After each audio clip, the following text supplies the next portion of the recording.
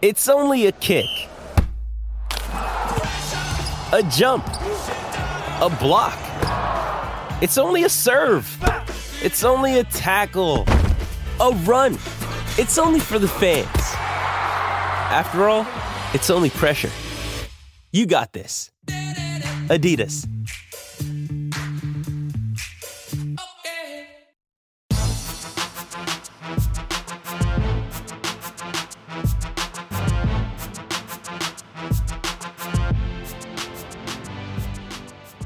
Welcome to the Mini Break, your daily podcast for the biggest storylines, results, and controversies from the tennis world. Today is Monday, September 11th. We have so many things to discuss coming out of championship weekend at the 2023 U.S. Open. So much so that we've decided to divide our U.S. Open recap into two different episodes. Here on part number one, you're going to hear me nerd out. I have my notes compiled. I want to offer my thoughts on all the tennis we saw unfold from the semifinals onward. I thought we were treated to some phenomenal action, whether it was that scoregami thriller love 6 7-6 7-6 victory for Aryna Sabalenka over Madison Keys. That set the tone for just about everything we saw the rest of the way, whether it was Medvedev's perfection against Alcaraz in the semifinal, Djokovic bringing in the serve and volley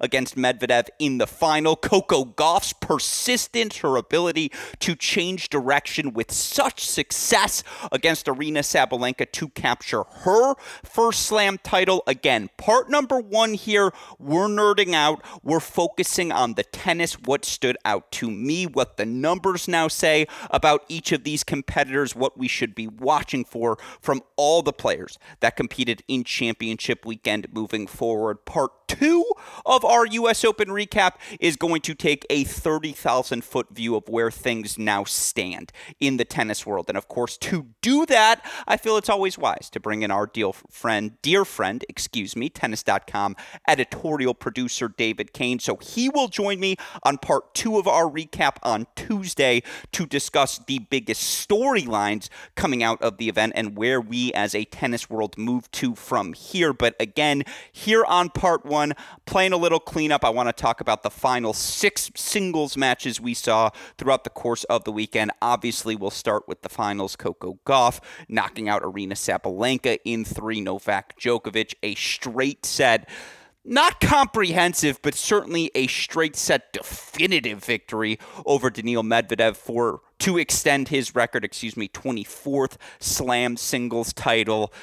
I want to talk Medvedev semifinals because that was jaw-droppingly excellent. Sabalenka winning 12 straight points from a set and a break down to extend her match, ultimately take things 7-6 in the third over Madison Keys. That I want you all to know, I was watching the Lions game on Thursday night with some buddies after that game ended. I was, of course, monitoring Sabalenka Keys the whole time, but I convinced them, hey, let's switch over to the tennis. I happened to be with my former college roommate, Blake Ahadi, who was part of my Michigan club tennis teams. The reason I bring that up is to say he understands the game. He's on the level. If it's a binary system, he's a 1, not a 0 when it comes to tennis. And to just watch him react to Aryna Sabalenka's game, someone who doesn't live in the tennis bubble the way all of us here, not I guess the way who presents this show does, the way that, of course, all of you listeners who I like to think live in the tennis bubble, if you're listening to a daily show, do as well.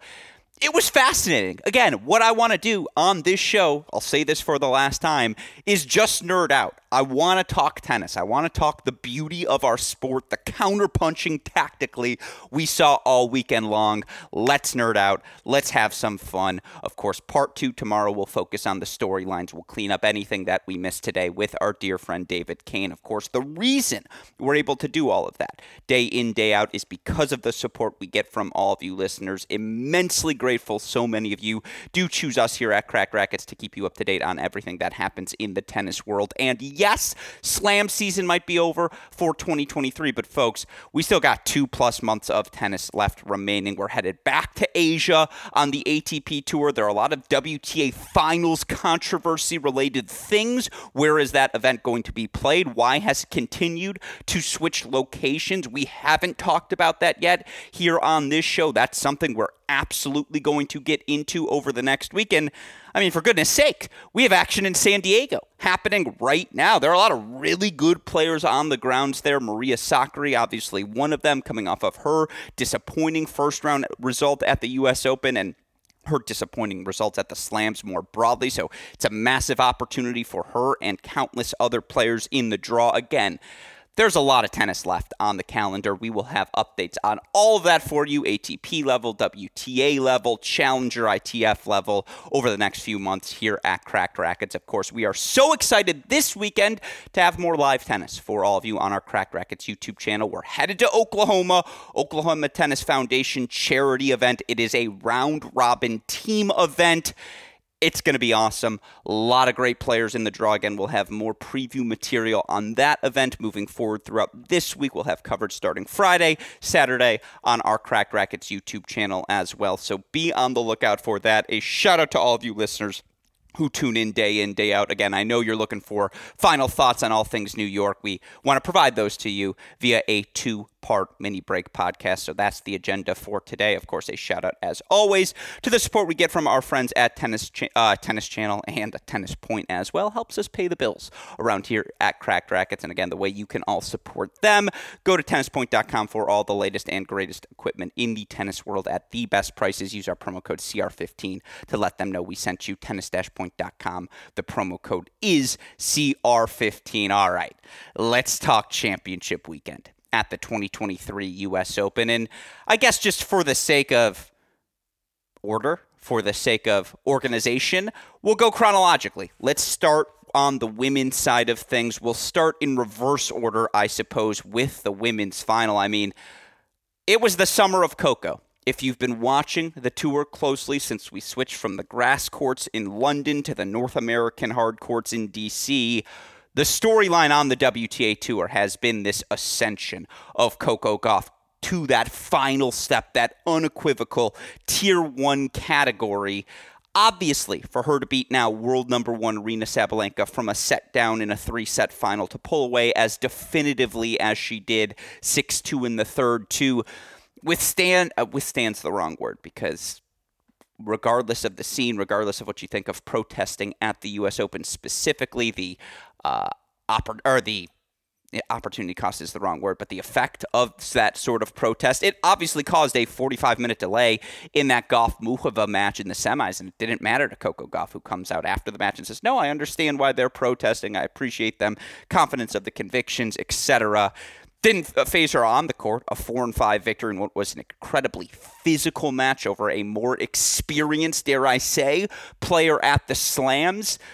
I mean, beyond all of that from Coco Gauff this weekend, you look big picture at what she's accomplished now this summer. Coco Gauff's 18-1 throughout this went 18-1, throughout this North American hard court stretch. She wins D.C., wins over Bencic, Samsonova, Sakkari. She wins Cincinnati, wins over Swiatek, Muchova in championship weekend. Now gets wins over Mertens, Wozniacki, Ostapenko, Muchova again, and Sabalenka. I mean, the only name she's missing a victory over on this list is Jessica Pegula. That's the only top-tier contender, top player right now in the world, it feels like. Her, maybe Vondrousova, that she didn't face during this North American hard court stretch, or didn't beat at least. I know she lost 7-5 in the third to Pegula.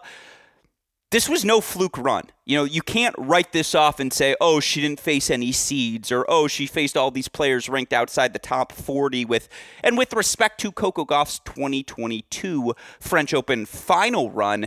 You know, again, there's no doubt that draw was a little bit easier. You go back to how she managed to reach that final wins, you know, over Kanepi, Van Uytvanck, Marino, Mertens, Stevens, Trevisan. You know, Stevens obviously is a former French Open finalist. I know Mertens has been a top 35 player forever. Say what you will about Trevisan on hard courts, on clay courts. She's certainly in that top 25 conversation. But, you know, again, This draw was not that draw. This draw had an informed Caroline Wozniacki, a Yelena Ostapenko coming off of a win over world number one Iga Swiatek, a Karolina Muchova who had made a French Open final earlier this season and was a top 10 seed. And then, of course, Gauff takes out Aryna Sabalenka, who was the rising, ascending world number one, who had yet to drop a set coming into championship weekend. Obviously dropped the set against Keys, but rebounded so strongly and just looked like a world beater, was just hitting the cover off of the ball. Felt like she was the perfect elixir, the perfect antidote to cool off this Coco Gauff run. And when she took that first set in a dominant 6-2 fashion, you felt like, yep, all due respect to Coco Gauff, she's had an incredible run, but this is Sabalenka's crowning moment. This is her time to be celebrated as the world number one, rising with a slam title to her name. With another slam title, to her name and a 2-slam season to propel her to that world number one. And Coco Gauff said, nope, that's not happening. This is my time right now. And I mean, you just look at the tennis we saw from Coco Gauff, not just in the final, but in the semifinals and against Wozniacki, certainly against Ostapenko, though I throw that Ostapenko match out because all due respect to Yelena, she just was not good in that match. It's the physicality she brings first and foremost, match in, match out. It's the fact that she is always going to track down those 3 extra balls per rally, that she's always going to slide into that backhand when she's stretched on that ad side and generate just enough depth, just enough pace from that corner to make you uncomfortable. It's the fact that Coco Gauff's first step moving forward towards the net has just become elite, and her ability to beat you to that spot. I know she goes only 7 of 10 against Sabalenka in the semifinals at the net, but it was that threat of her moving forward, that ability for her to track down that ball and really change direction with that forehand line. That forehand line has been a revelation during this 18-1 North American hard court summer. And look, especially in that first set, when Sabalenka, who did not serve well in this match, made just 52% of her first serves, but when she made 56% of those first serves in set number one, she went 11 of 15 on first serve points. It just felt like she was teeing off on that first serve. She was attacking it with her pace. She was beating Gauff to the spot. Gauff, it just felt like couldn't make Sabalenka uncomfortable at all with her own serve. And Sabalenka, I think, goes 3 of 6 on breaks points, so breaks Gauff in 3 of 4 service games in that opening set. And, Gauff goes 12 of 28 on points on serve in that opening set.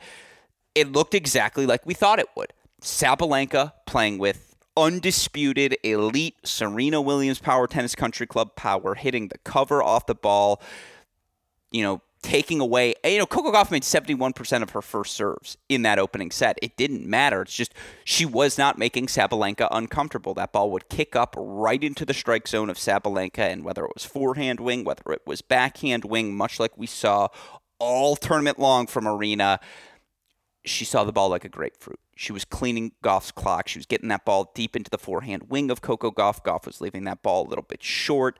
Again, Sabalenka was never uncomfortable on the return of serve. Then we got to set number 2. And obviously the most fascinating thing that's shifted in sets 1 and 2. Set number 1, Coco Gauff makes 71% of her first serves. Set number 2, Coco Gauff makes just 50% of her first serves. And yet, Gauff 13 of 16 on first serve points in set number 2, 9 of 16 on second serve points in set number 2. Saved all 3 break points she faced in set number 2 and converted the 1 break point chance she got in set number 2. Now, it was a sloppier set for Aryna Sabalenka. You could tell I don't know why I said Aryna. It was a sloppier set for Aryna Sabalenka. Again, yes, the serve was coming in a little bit faster, but she started hitting out a little bit too much on those return of serves. She just wasn't giving herself a shot to put the ball in play. It felt like she felt the pressure to end those rallies at the earliest possible moment against Coco Gauff because Coco Gauff was punishing anything that was left short. Coco Gauff was taking any possible opportunity to change directions and just force Sabalenka to hit on the run, force Sabalenka to not have her feet set, because no one was more dangerous with her feet set in New York than Aryna Sabalenka from start to finish in this event. And yet Coco Gauff took that away. Again, whether it was attacking in particular with her forehand line to get Sabalenka pressed on that backhand wing, then attacking with pace, with angle into that Sabalenka forehand wing, which I think that's where the majority of the errors came for Sabalenka. 6 of 16 unforced errors in set number 2. I counted 9 of those 16 unforced errors came from her on-the-run forehand, which again is a little bit bigger, a few more moving parts. That's the one she'll yank wide cross-court when she mishits, or push a little bit long at times when she tries to redirect down the line. It was a credit to Gauff, who can just continue to do a little bit of everything. I've mentioned the overwhelming physicality. No one moves better than Coco Gauff. I'm not saying Iga's not an equal to those of you who are the Iga fans, who I know love to listen to this show, because again, I absolutely, I know there was a tweet that went around. Shout out to our guy, Jose Morgado, friend of the program. I'm very, very fond of Jose, the work he continues to do. He said, the once-in-a-generation talent, Coco Gauff, or the generational face of the game. And, obviously a lot of Iga fans took offense to that, because Iga at 22 already 4 slams. She's been world number 1 for 74-plus weeks. I don't know why I feel the need to address Iga. I guess this speaks to the veracity. I don't know if that's the right word. It speaks to the, the Iga fans are always defending Iga. Maybe I just happen to see a lot of them on my feed, but I think you're taking offense, Iga fans. I say that lovingly, in a place where you just don't need to. And especially here on this show, we can respect 2 accomplishments at once. We're well aware of what Iga has already accomplished. You guys know I say it all the time. She has yet to be eliminated from the greatest of all time discussion.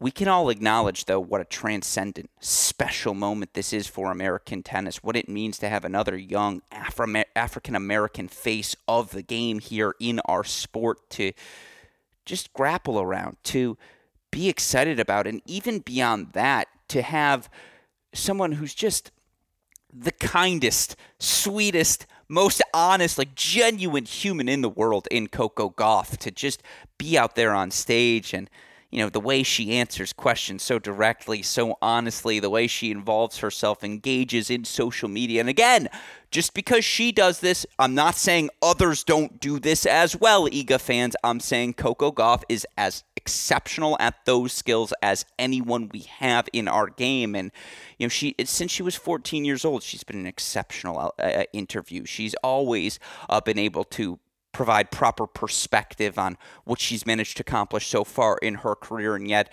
why in spite of all of those accomplishments, her biggest goals remain in front of her. And again, this is something we'll talk about more with David. I suppose this is a non-tennis aspect of things, but the tennis has caught up to all the off-court charisma we've always known Coco Gauff has possessed. And again, the forehand was anything but a liability in this match. You look for Coco Gauff as the match progressed. She ultimately, 5 of 9 on break point chances. She ultimately wins 59% of her second serve return points. She ultimately, fights off 6 of the 10 break points that she faces. Just 19 unforced errors to 46 from Sabalenka. And yes, I'm well aware 16 of those 46 and 32 of the 46 overall came in sets 2 and 3, which you could see the legs sort of be sapped from Sabalenka. You could tell she felt the need to end points earlier because Coco Gauff continued to track down that first strike, would continue to get Sabalenka stretched in the outer thirds in particular. It was a masterful game plan from Coco Gauff. Not just, by the way, in the finals, but I thought she played a really smart match in the semifinals as well. And that was a match that was a little bit more physical. Karolina Muchova was a little bit more willing to tolerate those 10, 15, 20 ball rallies. And yet, in that instance, it was Gauff who hit the more dynamic ball from the baseline that was able to penetrate the court more successfully, create easier opportunities for her to move forward and finish points, which again is probably the thing she gets the least amount of credit in doing, with that ability to, what's so amazing, not only is she now a slam champion, but she's been top 5 in the world in singles and doubles now for about 18 months. And she's not even 20 years old. She's top 10 in the world in both hold and break percentage. She'd been flirting with that number all season long. Now it's definitive. And now when I say there are 2 players in the world that are top 10 in hold and break percentage, those 2 players are Iga and Coco. With this 18-1 run that Coco Gauff has been on, doesn't that grouping just make more sense moving forward? And, again, the best part of it all, she's 19 years old. The first teenage champion first American teenage champion at the U.S. Open since Serena freaking Williams. And just, again, what a run. It's how, a lot of people have talked about the relationship with Brad Gilbert, what him providing that coaching perspective has done. It's such an easy thing to turn to given since he's joined the team. She is 18-1 and have gone on this run, but again, Coco was this good to start the year as well, even if she didn't have the definitive slam run. She's now 45-13 overall, but she was 27-12 at one point in the season as well prior to this hardcourt stretch. She has been a perennial top 8 sort of player, and obviously now with this run will unequivocally make the year-end finals for a second consecutive season, and to do that twice consecutively before even turning 20 years old, I'm sure that puts her in elite company. The tennis is outstanding. The physicality is remarkable. And again, more than anything else, she just has a personality that all of us gravitate towards. The smile, the charisma, the videos going around of her dancing as a young, 7, 8, 9-year-old being taken to this event, watching Serena's, watching Venus's, who she's talking so openly about of how they have inspired her. She said the same thing about Caroline Wozniacki, who she discussed. She was thrilled to have the opportunity to play. She beats her as well. And again, to beat a player in a Muchova, who had made a final at a slam earlier this season, to beat someone in Sabalenka who became the first player since 2016 Serena to reach the semifinals at all 4 slams in the same season. She earned this one. Put the crown on her head. The numbers say it. The eye tests say it. By the way, she's up to number 3 in the rankings, a new career high. But maybe more importantly, she's up to number 2 in Tennis Abstract's ELO ratings, which is a new career high from her from a ELO perspective. And that speaks to who she's beaten, how she's beaten them, the run she has been on. With Rabot, I don't want to say Rabot. I just think, and this is something we'll talk about with DK, I was going to say there's a clear cut. I want to be careful with my words here. I have never, in the maybe 5.5, now 6 years we've been doing this podcast. It actually has now been 6 years. Happy anniversary to us this past July. I don't think we've ever had this sort of clarity in terms of who are the top 5, who are the top 10 women right now on tour.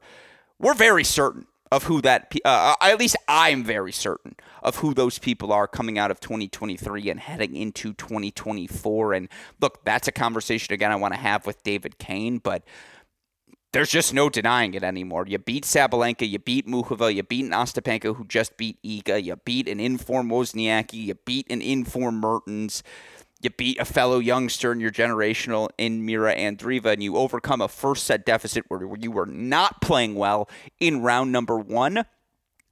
There's just no question marks coming out of this slam. There's no way to, put any sort of asterisk next to this at all as, the quote-unquote haters, as Coco Gauff referred to in her post-match celebration speech, love to do. You can't do that after this run from Gauff. And, again, we'll get into more of the stats with DK, what she's accomplished historically, what sort of perspective we need to have on where she goes from here. But she'd be the best player in the world in Aryna Sabalenka in the semifinals. And yes, I know that is a controversial statement to Iga fans. I'm not saying big picture Sabalenka is better than Iga moving forward. I am saying in 2023, as of right now, I do think Aryna Sabalenka is your player of the year. I think the context of what she has done this season relative to her past performances, her rise from middle of tier 2, top of tier 2, bottom of tier 1 to unequivocally tier 1. Again, that's the biggest jump we've seen from any player this season. And I do just want to mention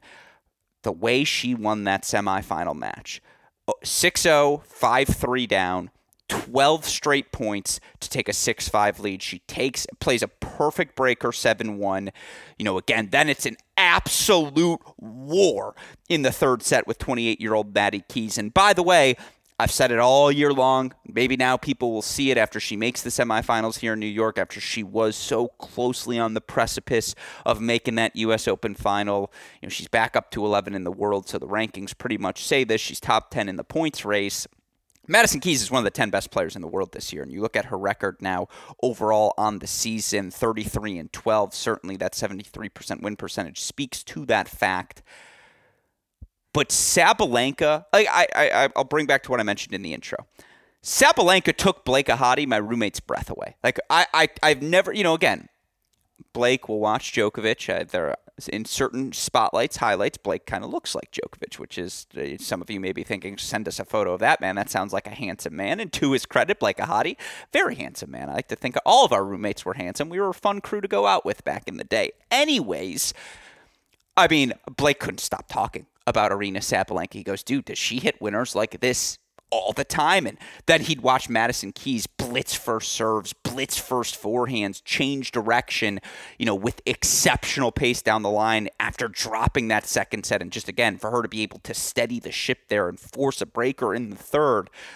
I've never seen someone so quickly make the pivot from being like, dude, respectfully, and I'm not saying this to diminish him, but he's not the biggest fan of women's tennis. It just hasn't been for him perennially in his sports viewing lifetime. And when I say I've never seen someone pivot so quickly to being like, dude, I'm in on the final. I'm all in on watching Sabalenka.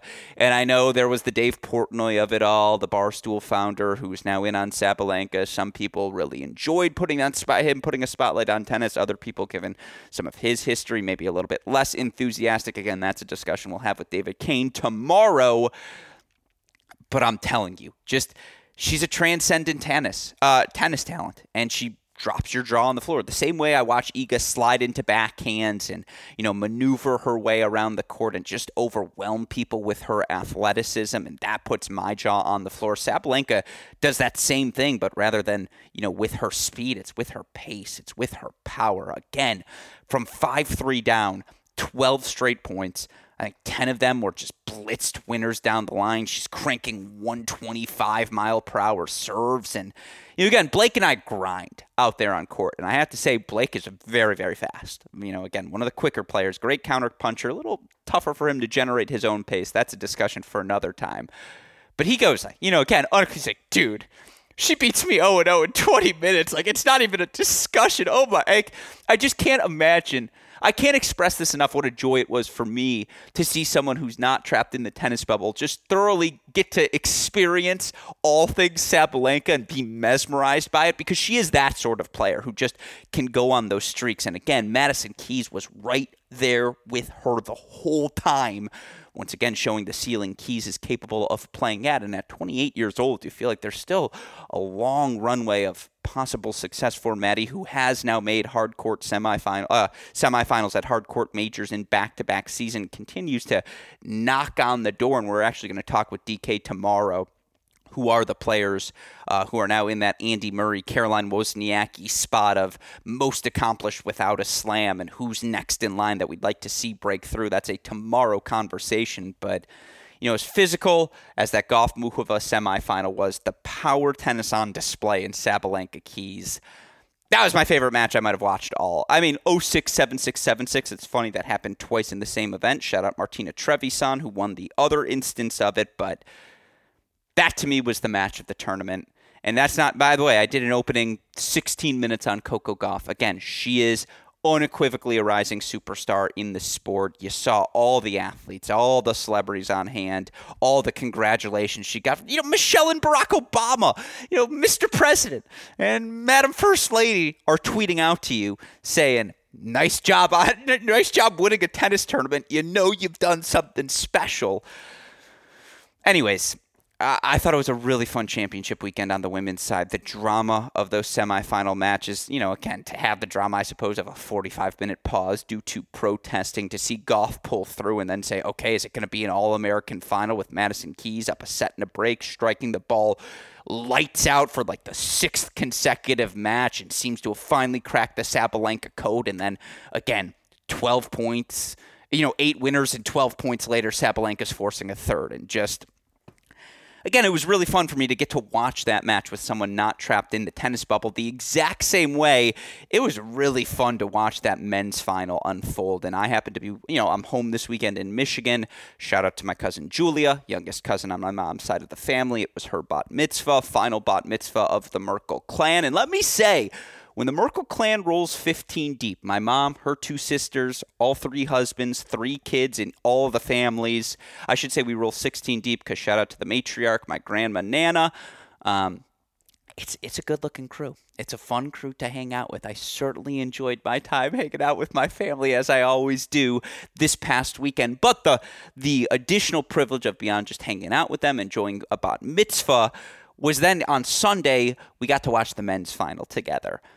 And one of my favorite experiences of the men's final was watching my younger brother, Nicholas, flip-flop maybe every 2 points between, God, Daniil Medvedev is the worst player I've ever seen, to, oh my God, how does Daniil Medvedev continue to make backhands like that? How is he making Novak Djokovic, arguably the greatest athlete, not just in tennis, but as we see the debate now stirring up, maybe the greatest male athlete we have in sport, period, right now? Daniil Medvedev pushed him to the brink. It was Novak Djokovic who looked like he was about to pass out. Novak Djokovic who looked like he was going to have nothing left in the tank. And look, the shot of the match, the turning point of the match, the moment where the window went from wide open to creaking shut for Daniil Medvedev, 5-4, 30-40, backhand pass, has the opportunity. The entire line is wide open to him. Medvedev decides to keep it low, go cross-court. Djokovic guesses perfectly. He's at the net. He knifes the volley away, fights off the set point, holds for 5-all, pulls away in the breaker there, and ultimately, again, it is Novak Djokovic who earns a straight set victory for slam number 24. Djokovic, ultimately a 6-3, 7-6, 6-3 win. I mean, look, there were 4 total breaks of serve in this match. It was a straight set match, and yet it went 3 hours, 17 minutes. It was an hour, 44-minute second set that was just a war of attrition. And again, it wasn't just Nick Gruskin who turned on Daniil Medvedev. Let me tell you, the Roger Ebert of tennis media critics, my lovely mother Laura, who I just call Mom, but for all of you, I guess you all can get her first name, my lovely mother. Actually, she's Dr. Gruskin to all of you tennis fans. My mom was like, hey, Daniil, do you want to move forward? It was just incredible. She's like, is he going to hit a volley ever, Alex? And, again, you have Nick in the background being like, yeah, he's trash. And then on the very next point being like, wait, I completely rescind that. I'm all in on Daniil Medvedev. And again, my younger brother's just having fun in and out. Obviously, Daniil Medvedev's not trash, but we're having a high-level tennis conversation. How does this guy who seemingly couldn't generate any sort of pace from the background from the baseline, find himself in a U.S. Open final? Well, it's because he's able to play an hour, 44-minute set and match the physicality of, again, a man who has to be the greatest athlete of my generation in Novak Djokovic, a man who has now who played 72 total slams, made 36 slam finals in 72 slam appearances. Let me say that again. 36 slam finals in 72 major appearances. Every other slam he's played in his career, he's made the final of. He's won 1 out of every 3 slams he's played. Now, here's some quick math for you. 24 times 2 is 48 times 3 is 72. He's played 72 total slams. He has 24 slam titles, the most singles titles of anyone in the Open era. He passes Margaret Court now, passes Serena as well, or maybe equals Margaret Court and passes Serena. He brings out the 24 shirt to honor Kobe with the background after winning. Again, the 7-5 tie-break score, they trade a couple of mini breaks early, but it is just Novak Djokovic refusing to miss a backhand, refusing to do anything but hit the first serve due side out wide, serve and volley behind that ball. All he has to do is make the first volley to the open court. He was 15 out of his first 16 successful serve and volley attempts after serving and volleying just 7 times total in the previous 6 matches, or maybe it was 6 of 8 total in the previous 6 matches. He goes 15 out of his first 16 successful serve and volley attempts to take that 2-sets-to-love lead. And look, tactically, that's all there is to say. Novak Djokovic said, here's what I'm doing. I'm serving out wide on the deuce side. I'm picking on your forehand. If you're going to be 12 feet behind the baseline hitting that return, I bet you can't beat me. And guess what? Novak was right. Medvedev must have missed that forehand return or hit it down the center for Novak to put away an easy first volley 15 out of 16 times, because that's how successful Djokovic was serving and volleying behind that tactic. And look, again, why does that work against Daniil? Why does that work for Djokovic and not others? Because, A, if you miss the spot on the return of serve and Medvedev has an even cleaner look on that forehand, he will be able to pass you. B, if you hit it to that backhand wing, he's going to keep it deep. He's going to keep it short. He will get looks at second passes if you pop up the first volley without hitting, you don't hit it definitively, and you give him some opportunities to extend rallies. And once the rally's extended, you better have your lungs with you, because if you don't, Medvedev's going to bust them. And again, there were moments when he had that set point in set number 2. I told my brothers, this is the match right here. Medvedev takes this set, we have ourselves a match. If Daniil Medvedev loses this second, by the way, astute analysis, goes down 2-0 to Djokovic, this one's over. He just wasn't able to pull out that second set breaker. He had his opportunities. But again, there was only one person. The only way a point would end is if, again, Djokovic made an unforced error or Djokovic put away a forehand volley at the net, because Daniil Medvedev was in backboard mode. And I know Medvedev ultimately finishes with more unforced errors than Djokovic, 39-35. I think part of that was a byproduct of, again, set number 3. He did try to manufacture a little bit more pace behind that forehand wing in particular. Set number 2 was just such a long match. There were so many 40-shot rallies that eventually someone had to miss. Again, Medvedev gets broken in his opening service game of the first set. He gets broken early in the third, gets that break back, but then is broken right away by Djokovic once again for 4-2. The match was the second set. The match was the hour, 44 minutes we played there, and it was just, again, it was absolutely delightful. It really was. That to see that display of physicality out there. And it was so funny, Medvedev after the match going, "Why are you still here, Novak? Like, don't you have better things to do at this point of your career?" Which was very funny, and it just speaks to the inevitability that you feel that is Novak Djokovic. Because again, Medvedev wasn't that far off from his level against Alcaraz in the semifinal. And for anyone wondering, have we passed peak Medvedev? The answer is no. We're in the midst of peak prime Medvedev. To see the 6'6" Russian, and that was the other thing, my mom and Nick, who were vacillating between why won't he move forward to, oh my God, this guy's 6'6", he doesn't have an ounce of fat on him, and he tracks down every ball thrown at you. How does he make that happen? I also happened to see my old coach, Joe Brennan, who used to always stress the 100-ball drill, make them beat you first and foremost, prove that you are not going to give this match away. Joe Brennan loves Daniil Medvedev more than anyone else out there, because he just epitomizes that never say die attitude and make them rip you off the court. But again, Alcaraz wasn't able to do it. Alcaraz, we've said this before, a little too stubborn in playing just the one speed, the serve, the first forehand that just weren't there in set number 2 and 4. And, again, the physicality. Medvedev didn't make an unforced error in set number 1, and he has that unique ability to be a brick wall, to track down every ball you throw at him.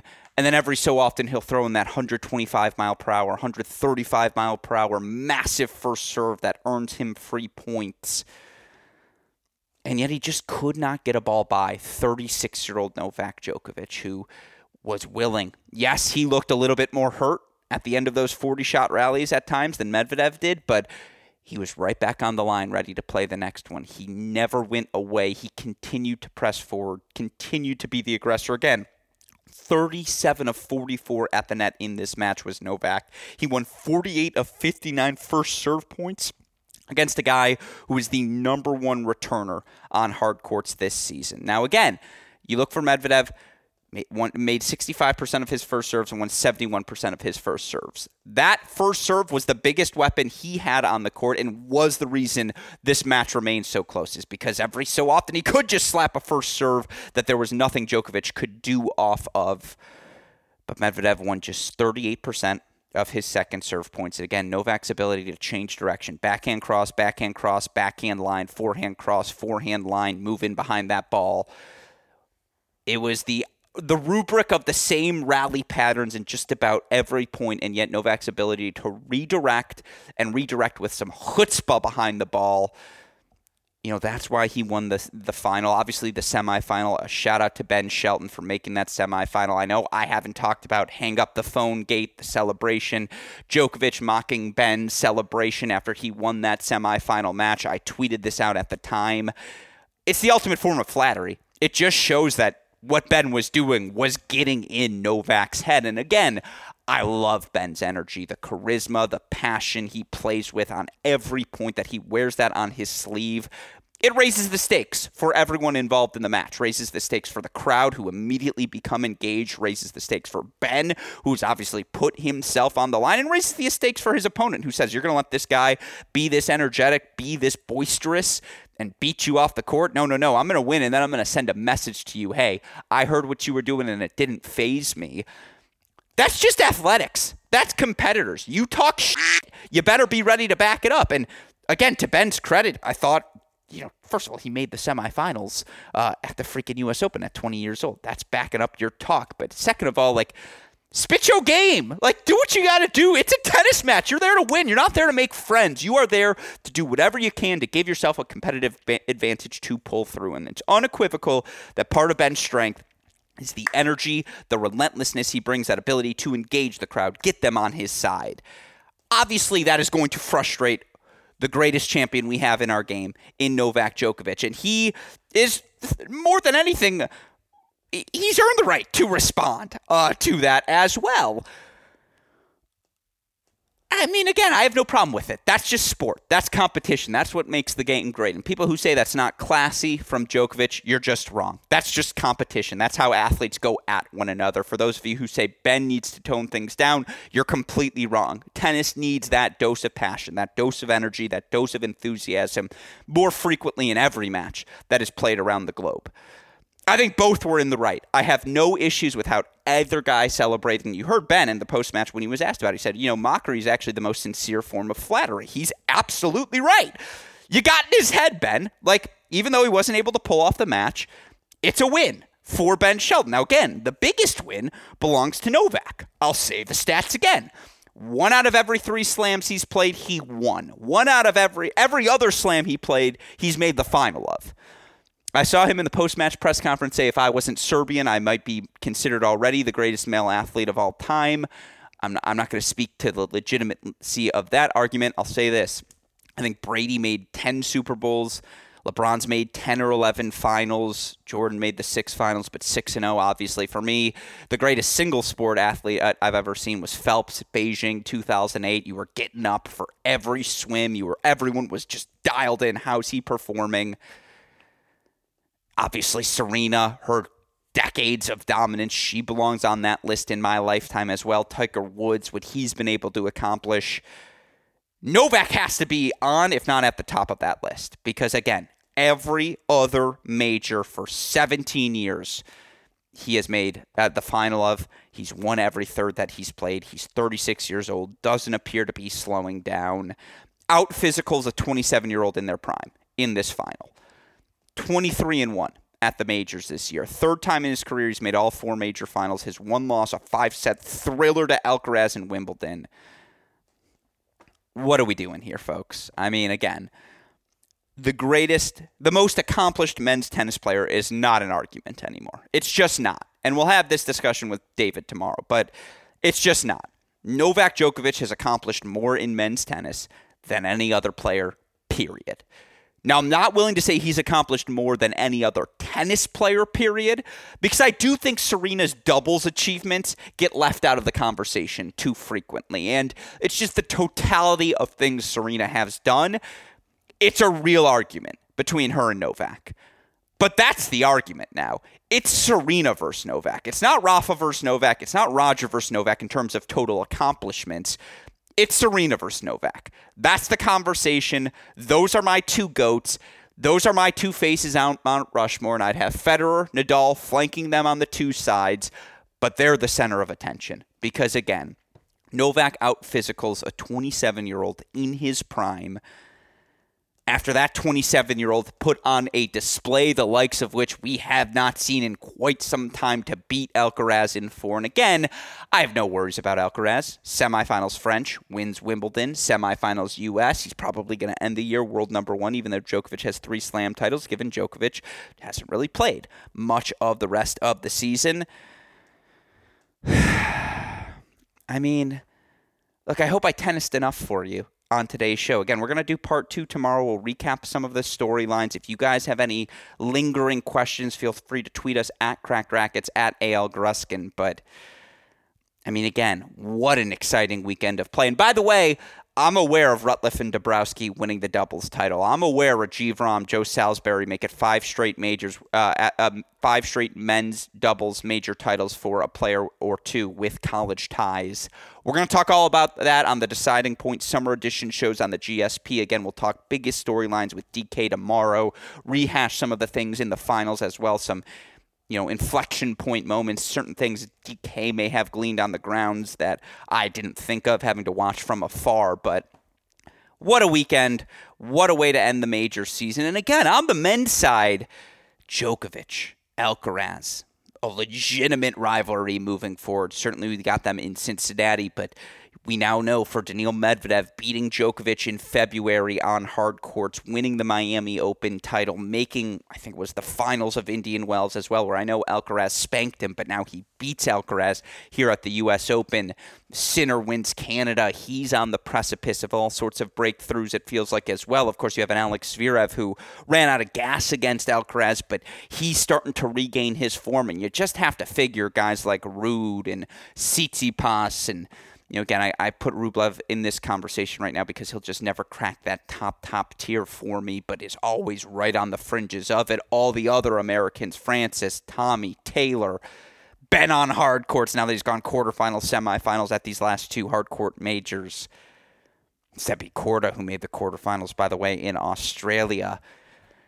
We got a really good group right now of emerging talent, and everyone's starting to play their best. Everyone's starting to figure out the pecking order. I didn't mention Holger Rune. I apologize. He's obviously going to be healthy, and he'll be back in this conversation as well.